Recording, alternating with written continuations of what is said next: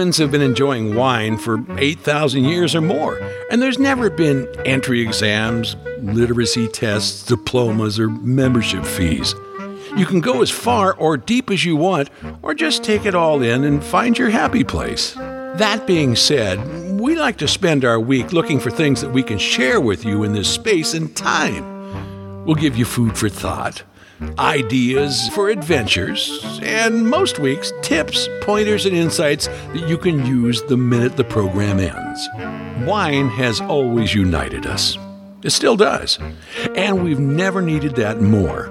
So climb aboard. There is no time like the present to get your adventure started. So here's your host, the Doctor of Deliciousness, the Chairman of the Bordeaux, the Top Gun of Wine Fun, David Wilson.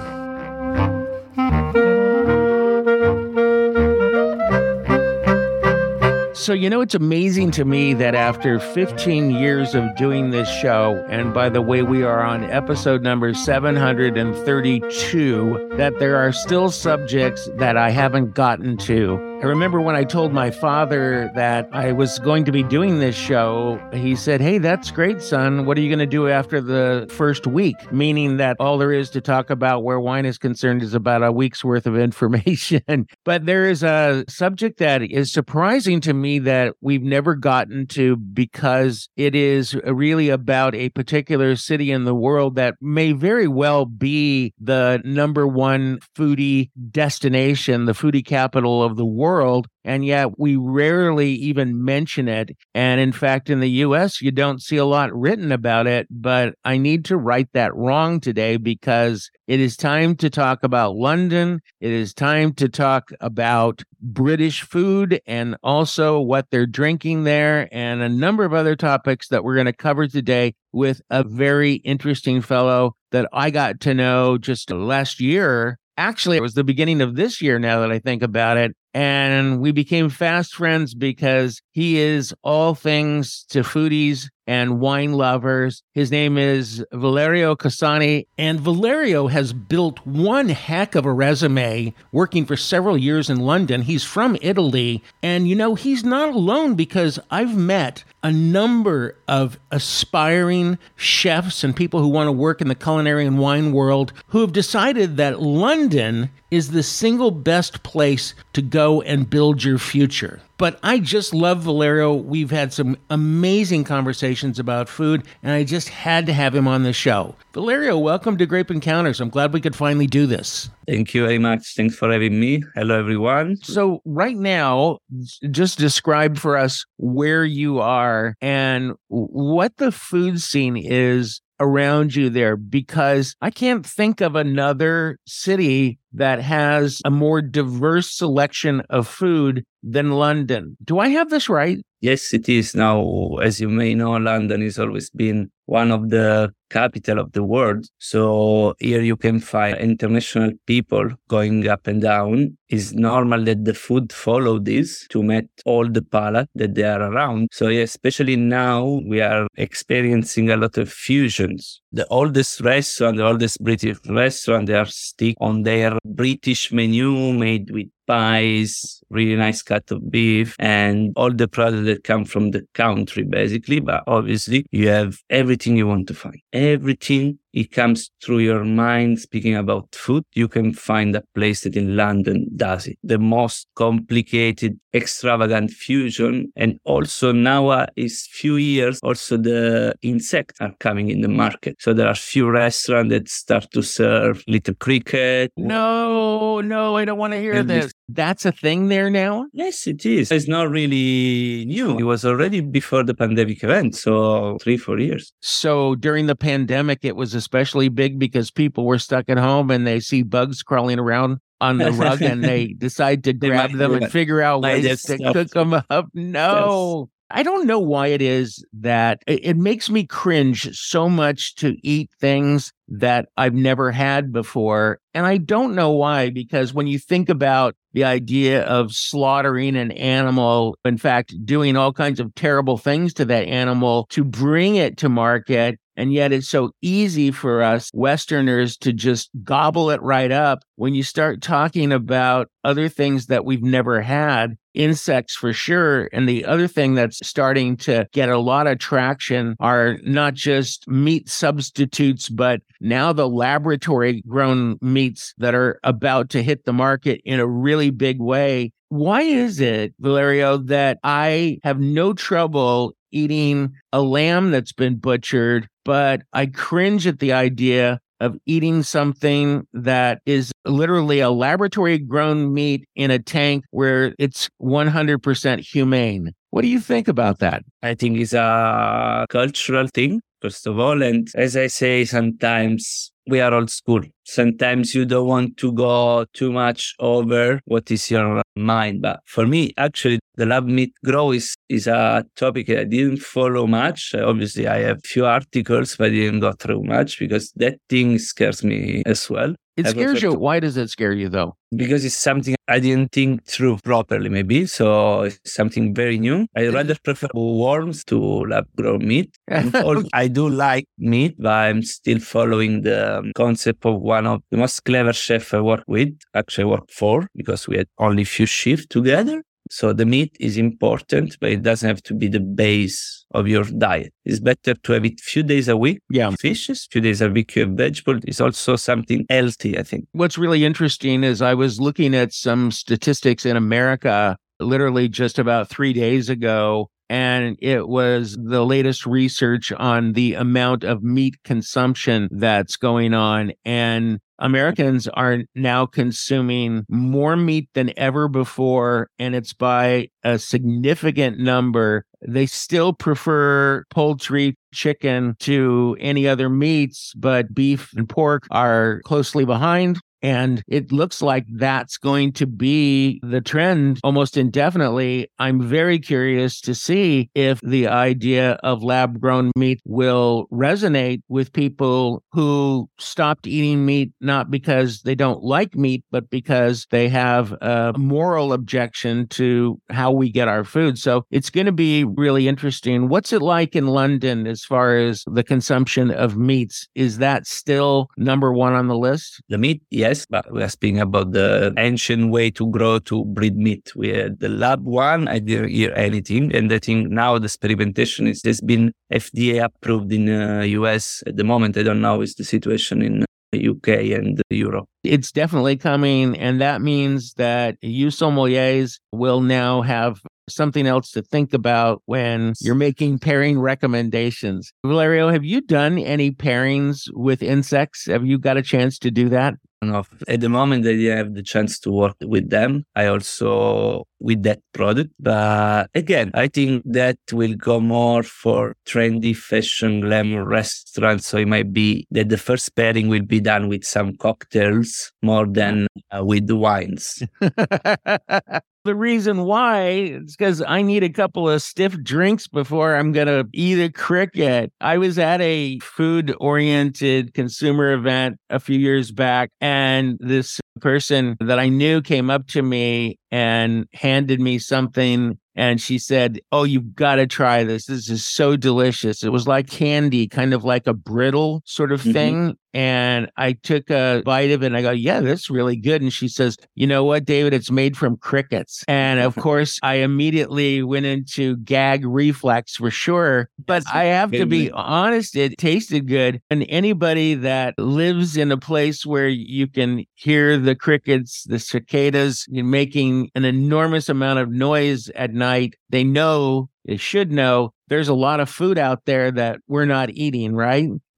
Oh, wow. It's crazy. All right. We're going to take a break for a moment. We are talking to Valerio Cosanni. He is a very knowledgeable source where food and wine is concerned, has worked with a broad array of restaurants. He's got an outstanding resume, and I just like the way he thinks and his perspective on food. But he also has been immersed in the London food scene for a long time, which is why I wanted to get him on the show and open up that door and take a look inside, because we Americans probably think very little about it for the most part. When it's a food topic, we think about Italy and France and some other places, but London, really? Shepherd's pie? How exciting could that be? All right, we'll be back right after this.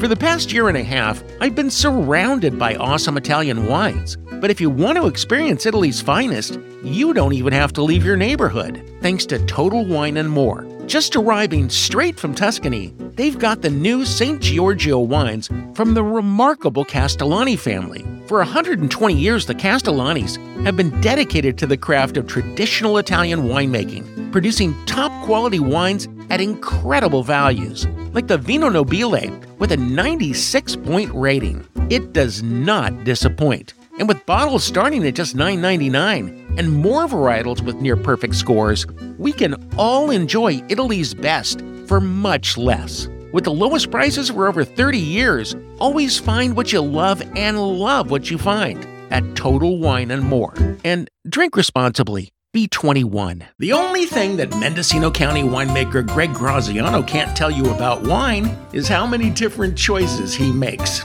It's somewhere between dozens and cowabunga. Artisans like Greg don't count, they create. Did Da Vinci or Michelangelo take inventory? Let's just say that Italians like Greg can easily get carried away, especially when it comes to food and wine.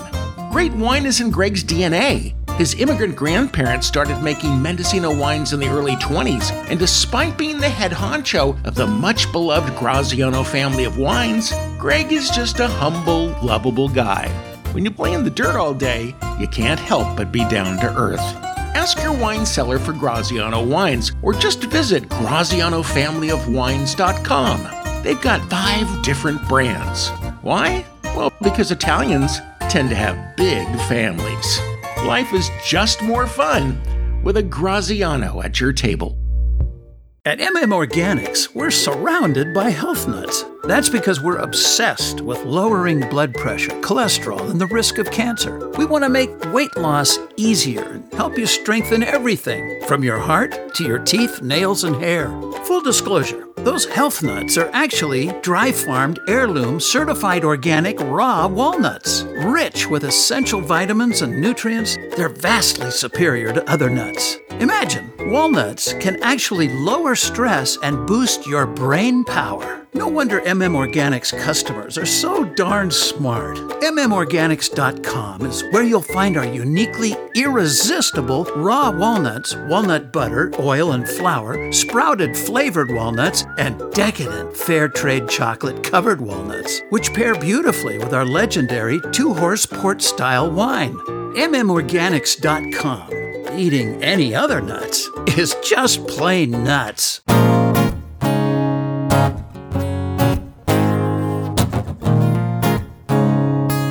People are traveling to Europe in numbers that we haven't seen in literally decades. It is all a result, I think, of being locked up for a couple of years and deciding that they're just going to cut loose. And a lot of people make their travel decisions because of what lies at the end of their journey where food is concerned. And we think a lot about the traditional, well-known food destinations, but really what probably should be number one on the list is something Americans don't talk all that much about, and that is the London food scene. Valerio Cosanni is a very skilled sommelier, certified by WSET, which is not an easy thing to do. And Valerio, you most recently were working in a Japanese restaurant. First question is, how popular is Japanese in London? And then secondly, are the Brits drinking beer with Japanese food, or does wine get an opportunity to be on that table? The British, they mostly drink wine or obviously sakes. And what they have to say is the Japanese like the beer with the sushi. Yeah. Japan wants their beer, their Sapporo with the sushis. Yes. But you're saying that then when you go into a Japanese restaurant in London, the Japanese will be drinking beer, but the Brits will be drinking more wine than anything else? Yes, more wine than anything else. So talk to us a little bit about, first of all, how big is the sushi scene there? And I should say or ask while we're at it, the dim sum scene is really quite big in London as well, right? Asian foods in general, what percentage of the market do you think that they have there? I do work in a traditional Japanese that is a bit more particular, but obviously around nowadays you can find plenty of places that also to go, they do sushi, sashimi, as you said, dim sum, gyoza, and all these food that come from Japan and from that area of the world. Because it's very trendy, easy to eat. Everything is portioned, so it's easy also to eat on the go.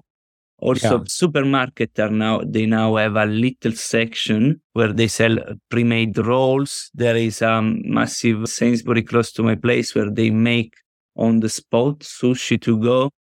So yes, nowadays, especially the cold section of the Japanese kitchen is very popular. Plus, we are also experiencing a massive wave of fusion. There are Mexican-Japanese fusion, Italian. I heard also of an Italian and Japanese fusion. Okay, well, wait a second. So what does that look like? Mexican-Japanese fusion. Can you describe a dish or two? Is a ceviche roll, for example. Okay. Is everything combined? That at the moment, again, I'm more specialized on the traditional because I do like fusion for me, but I prefer to sell the traditional one. So let me ask you this question because you're Italian, okay? And one thing is sure, and this is not true necessarily in the larger cities in Italy, but Italians can be very close-minded when it comes to food. And they don't like, at least most of the friends that I've made here in Italy are a little adverse and sometimes a lot adverse to monkeying around with recipes that have been part of the culture for a really long time. And then you find yourself in London pursuing your culinary and wine dreams. It's a 180, is it not? Yes, the thing is that for what they can analyze, most people that come from a city, they are a bit more open to try different things, to explore the various cuisines that you can find. From a rural point of view, yes, they are really stick on their own food. And for them, it's a blasphemy also to eat something different. So, yes, I think it's basically a cultural, not even issue, cultural thing, because it's not. Do you find yourself torn at times, or do you welcome fusion with open arms? I do welcome fusion with open arms. Obviously, doing this job, I like also to try different things, even if there's something that I completely dislike. Like it could have been the eel. I had eel in my menu, so I had to try it because I needed to be able to describe.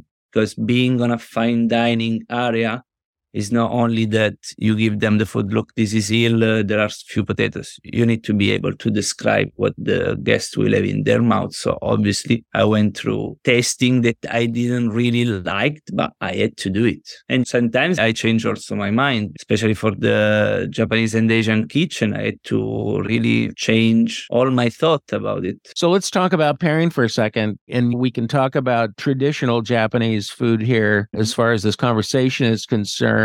When you walk into a Japanese restaurant, you sit down. The thing is, you may order several different dishes, right? And they can be as different as night and day. The food itself presents challenges as far as wine pairing, but then the selection, I think, makes it even more complicated. What's your advice to somebody who wants to enjoy wine in a sushi restaurant, or I should really say Japanese restaurant?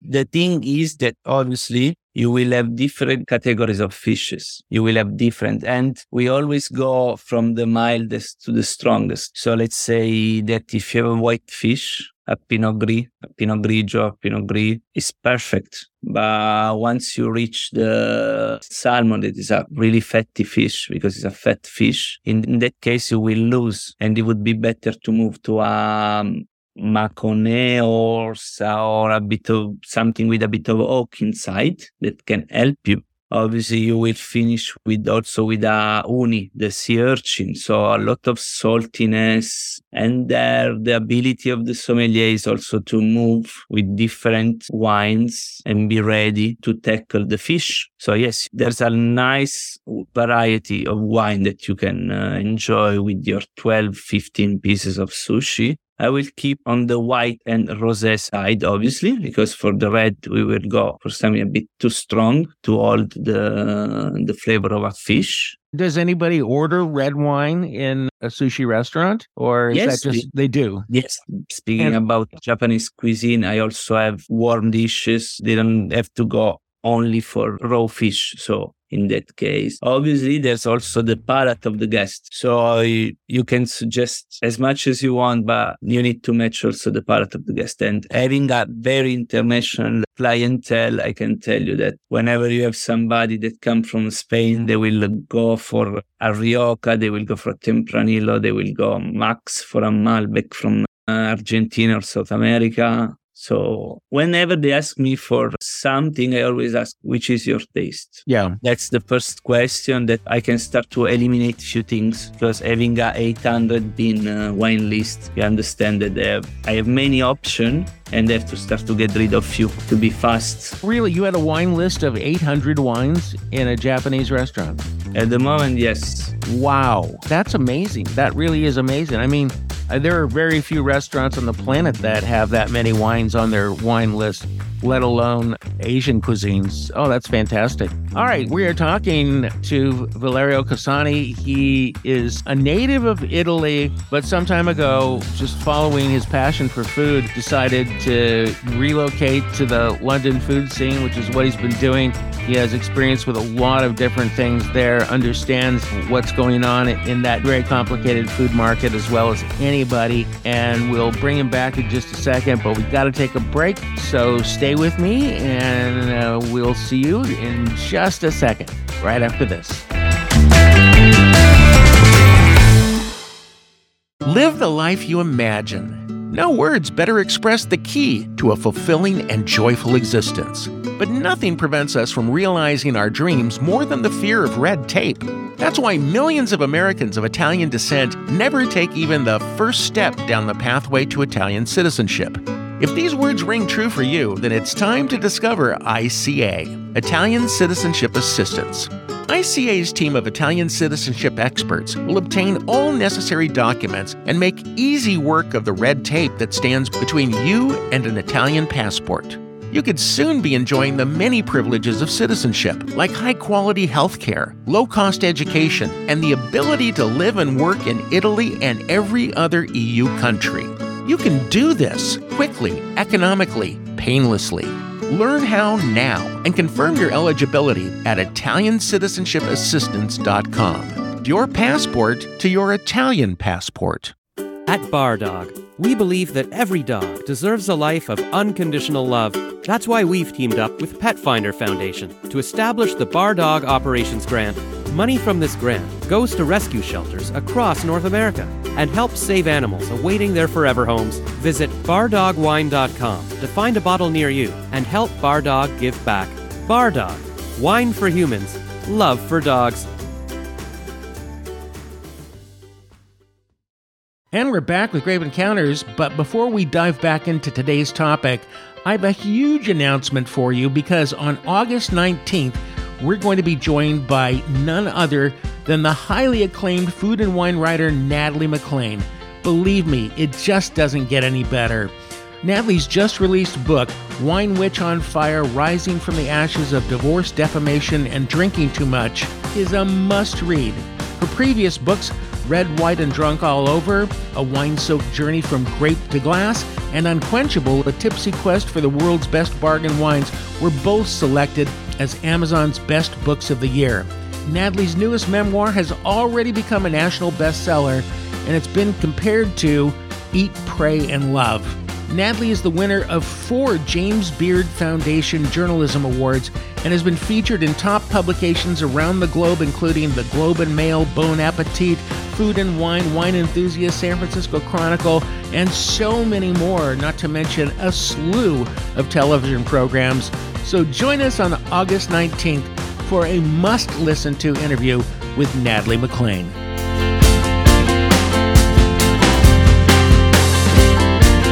Back with Grape Encounters Radio, and a great opportunity for us today to talk about a place really that I think is, I'm not going to say that it's not on anybody's radar. It's just not really on American radar that much. And we're talking about London. I got to know a sommelier early this year. He's Valerio Cosanni, and in talking to him, I just really enjoyed his perspective on food and wine. He was visiting Italy, but is now back in London and has a broad range of experience there, really understands the hospitality business, and is very competent and highly certified in the wine end of things. Valerio, talk to me about the wine scene in London, because I know, first of all, that the British are making a lot more wine than ever before.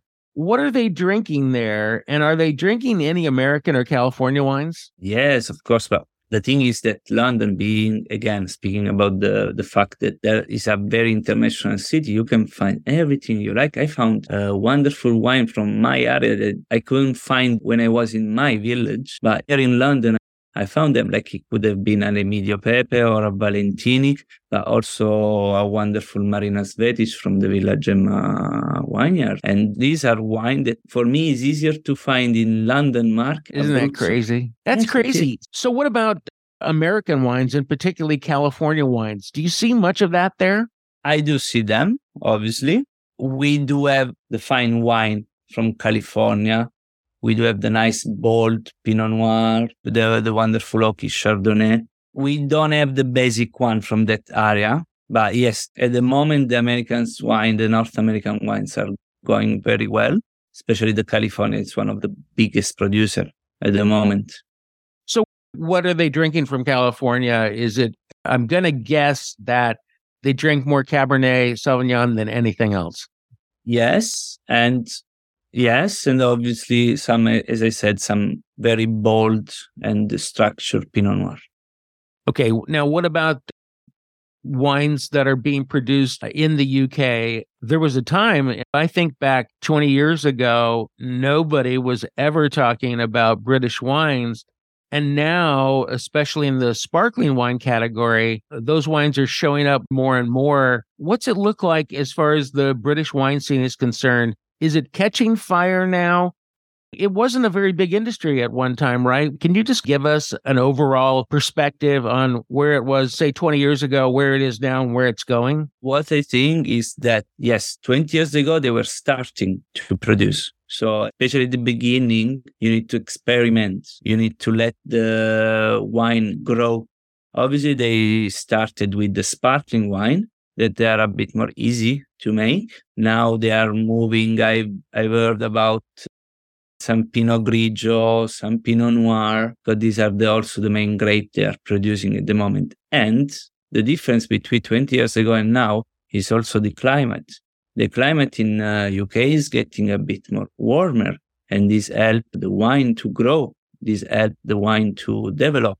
It's really amazing. It's amazing when you say that, because it's a story that I keep hearing over and over again, especially in Europe, that there are places that you would never have even dreamed that they would be producing wine, and now they are. And I'm talking about, for instance, the Scandinavian countries, where it's warming up enough. They made wine there, but it's really changing, and I think they're able to make more. I didn't really think about England in that context, but yes, I can see where that would make a big difference. How big of a topic is climate change among sommeliers and foodies and wine people in Europe? Is it something that's talked about a lot, or is it being played down? I'd say the biggest concern, the people that are more into it, are the producer. Because in a 20, 25 years time, you can see your wine go completely in another direction. You know, in California, we're seeing a lot of the especially quality producers that are moving their vineyards to higher ground. And it's not something necessarily that the consumer is even aware of, But I can see, yes, from a producer's standpoint, it's a scary thing when you can no longer produce the kind of fruit that you were producing 10 years ago. Things are moving fast. Yes, it's what is happening, obviously, and it also reduced the production. Yeah. So, for example, it's a concerning in the Bordeaux area because it might reduce the production of the wine. I think it's going to be very interesting to see what happens this year. The strange weather that has been occurring in, say, California is really occurring all over the world. And so many places got way more rain in the early part of the year than they would normally get.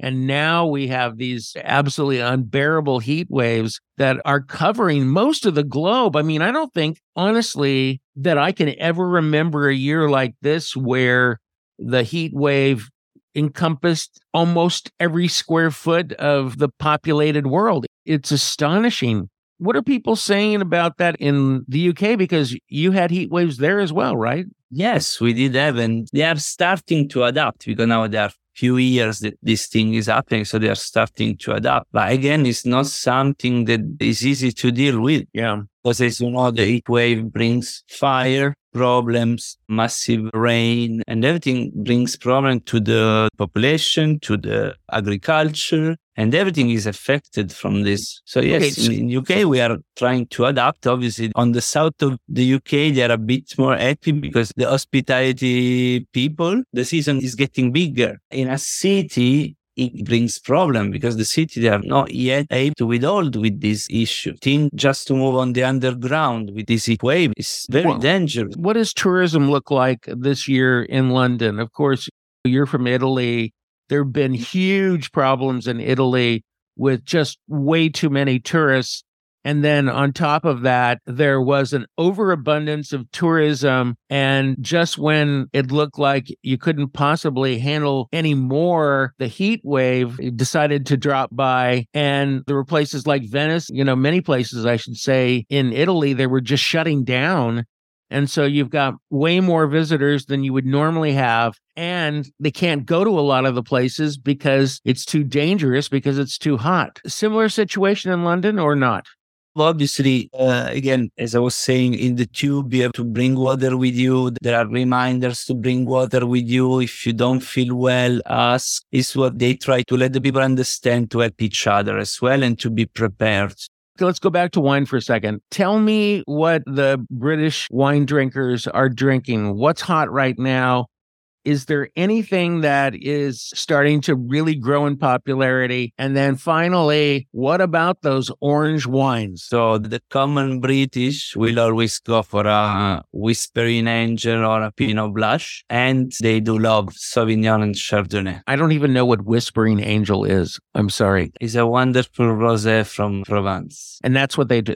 I think they produce Whispering Angel only for the London market. I was going to say, because it's not a wine I'm familiar with. So it's a rosé from Provence. I'm guessing that a lot of Provence wines find their way to the British market. Yes? Exactly. They do love the rosé. They do love the Provençal rosé. In Italy, we have some Cerasuolo, a bit more deep. They go for the pale that they can find. Okay. We're going to come back in just a second. We are talking to Valerio Cosanni, sommelier in the amazing London food world, where I think no matter what you want to eat, you can find it there. And that includes worms and crickets. I won't be having any of those very soon. We'll be back right after this.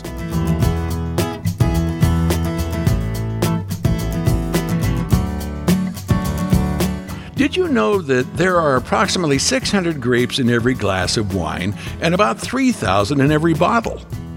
And remember that breakfast cereal commercial that claimed there were 2 scoops of raisins in every package of their Bran Flakes product? It's a good thing most people don't drink wine for breakfast, because the potential to have more than your fair daily share of grapes is definitely there. Thank goodness farmers grow more grapes than any other fruit. Aren't grapes groovy?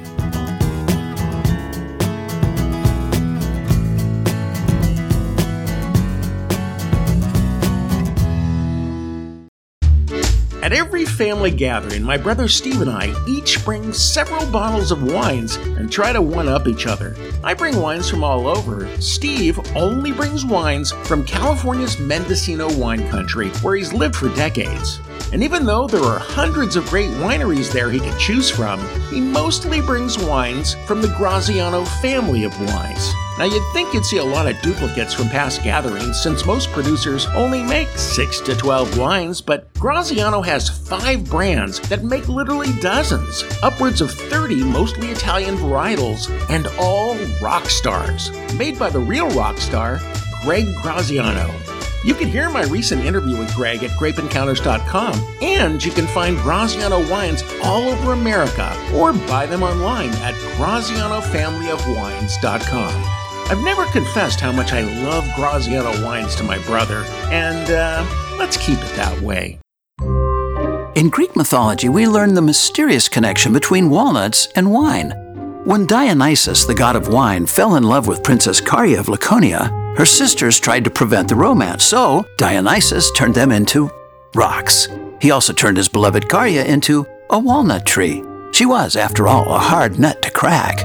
At mmorganics.com in Paso Robles, California, Walnuts and Wine is the ultimate love story. You'll flip over their 100% organic port-style dessert wines and organic heirloom walnut products, including sprouted snacking walnuts in 5 awesome flavors, irresistible raw organic walnut butter, free trade chocolate-covered walnuts, and for bakers, Organics produces 100% gluten-free walnut flour, estate walnut oil, and of course, their crazy delicious raw walnuts. Get all their products online at mmorganics.com. That's mmorganics.com.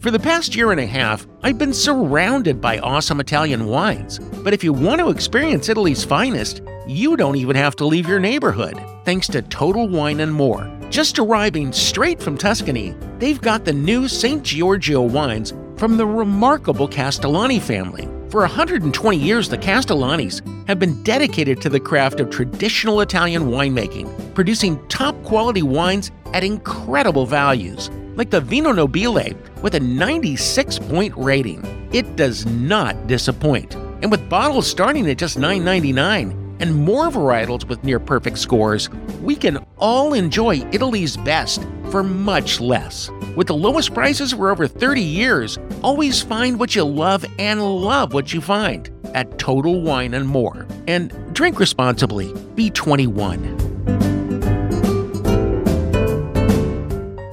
And we're back with Grape Encounters Radio. You know, the one person who is not back, however, is a friend that I made here in Italy, except that he lives in London and he comes here infrequently, and he's just one of the most interesting guys in the food and wine business that I've met. He's Valerio Cosanni, and his specialty really, if you look at his background, seems to be more in Japanese food than anything else. And we were talking, Valerio, about the Asian food scene in London. It's a big deal, is it not? There's Chinese, there's, of course, Japanese, but also you've got Thai. Is Thai a big thing there? Yes, it does appeal to all the palate. And it goes from, as in my case, from the fine dining, but throughout all the range. You have casual Japanese fusion, you have casual Asian, you have trap you can find in the supermarket at the moment. There's a little counter with a chef making everything for you. So yes, nowadays the Asian food, Japanese, everything related to sushi, everything related to rice, let's say, is a very big thing. Okay, now I want to talk about a particular culture, food, that is one of my absolute favorites. And they say that London is the number one place on the planet if you want Indian food. Am I right? Obviously, there is a really nice and big community of people that come from that part of the world. India, Pakistan, Thailand, and yes, there are few Michelin star Indian restaurants. Wow. Yes. Really? So let's talk about pairing wine with those spicier foods. Some of the Middle Eastern foods can be very spicy. Indian food can be very spicy. Thai food can make your mouth explode depending upon what you order. What is the challenge as a sommelier when it comes to pairing those ultra spicy foods? As we said, for the palate, when you're going to suggest a wine, when you're going to bring a wine to a table to one of your guests, obviously you will have to keep in mind that the palate, it might be a bit overwhelmed already. So the guest might lose the flavor. So I always try to go for bubbles. Okay, and I can definitely see that. What about something a little sweeter? Yes, but again, it will be felt watery taste, I have to say. Unless you don't go for a sweet wine, speaking about Tokai, Vinsanto, or these kind of things. Yeah, Okay. maybe a Sauvignon Blanc with those wonderful ripe exotic fruit. I'm definitely with you on bubbles. And the thing that I like about bubbles with spicy food is, for me, it resets my palate. There's a whole cleansing thing that goes on. It cools down my mouth very quickly, and it doesn't eliminate those fantastic flavors that are lingering long after that bite. So that's just my preference as well. But I will say, I've been known to drink a beer too.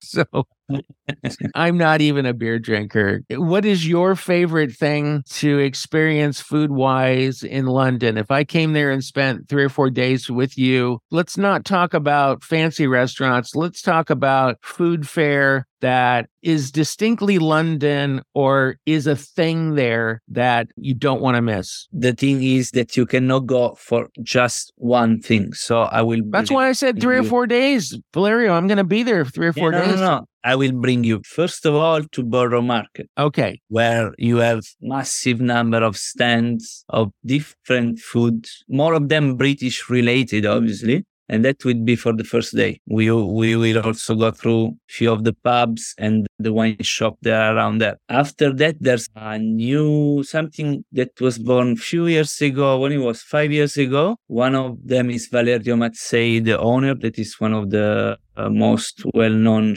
Italian chefs in London. This is Mercato Metropolitano, where again, you can find a multitude of food. Maybe I can go for something Italian, you can go for something Japanese, we can be sitting on the same table. So now London is this, especially if you want something a bit more affordable, if you want something a bit more quick and fast. You have this agglomerate of little restaurants in a big space. You can find whatever you like. Street food is very big. Yeah, but it's a street food in a place. There are still the street food where you go and find your little Volkswagen truck that makes food. These are still, Okay. but they start to open big spaces and bring all of them together. Okay, so the last time I was in London, I stayed for a few days in Piccadilly, and there was something that kind of shocked me, actually. I was standing on a street corner just looking around, and from the vantage point that I was at, I saw not 1, not 2, not 3, not 4, but 5 Starbucks coffee. Yes. Starbucks owns London,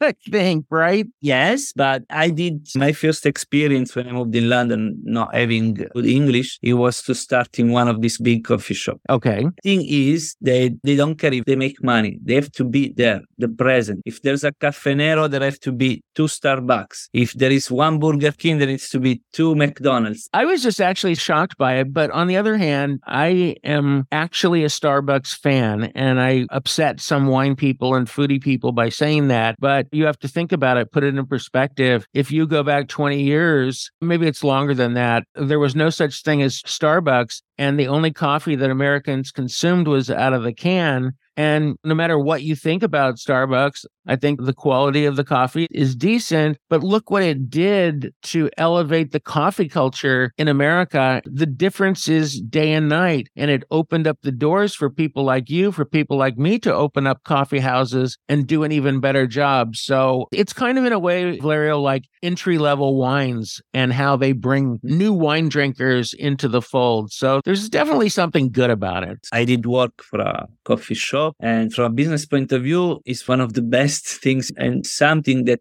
also has been very good for all the people like me. It was a perfect starting point. Well, that's a good point, too. Look at the jobs it created. A tremendous number of jobs. Yeah, very interesting. All right, well, listen, we have to say goodbye, Valerio. Really been nice talking to you. And you know I'm coming to London soon. And when I do that, we're going to drag some microphones around, too, and talk about the food and culture there from a much more close-up perspective. But thanks very much for being with me. I enjoyed having you. Thanks for having me. It's been a pleasure. That is going to do it for Grape Encounters today. We will see you back here next week.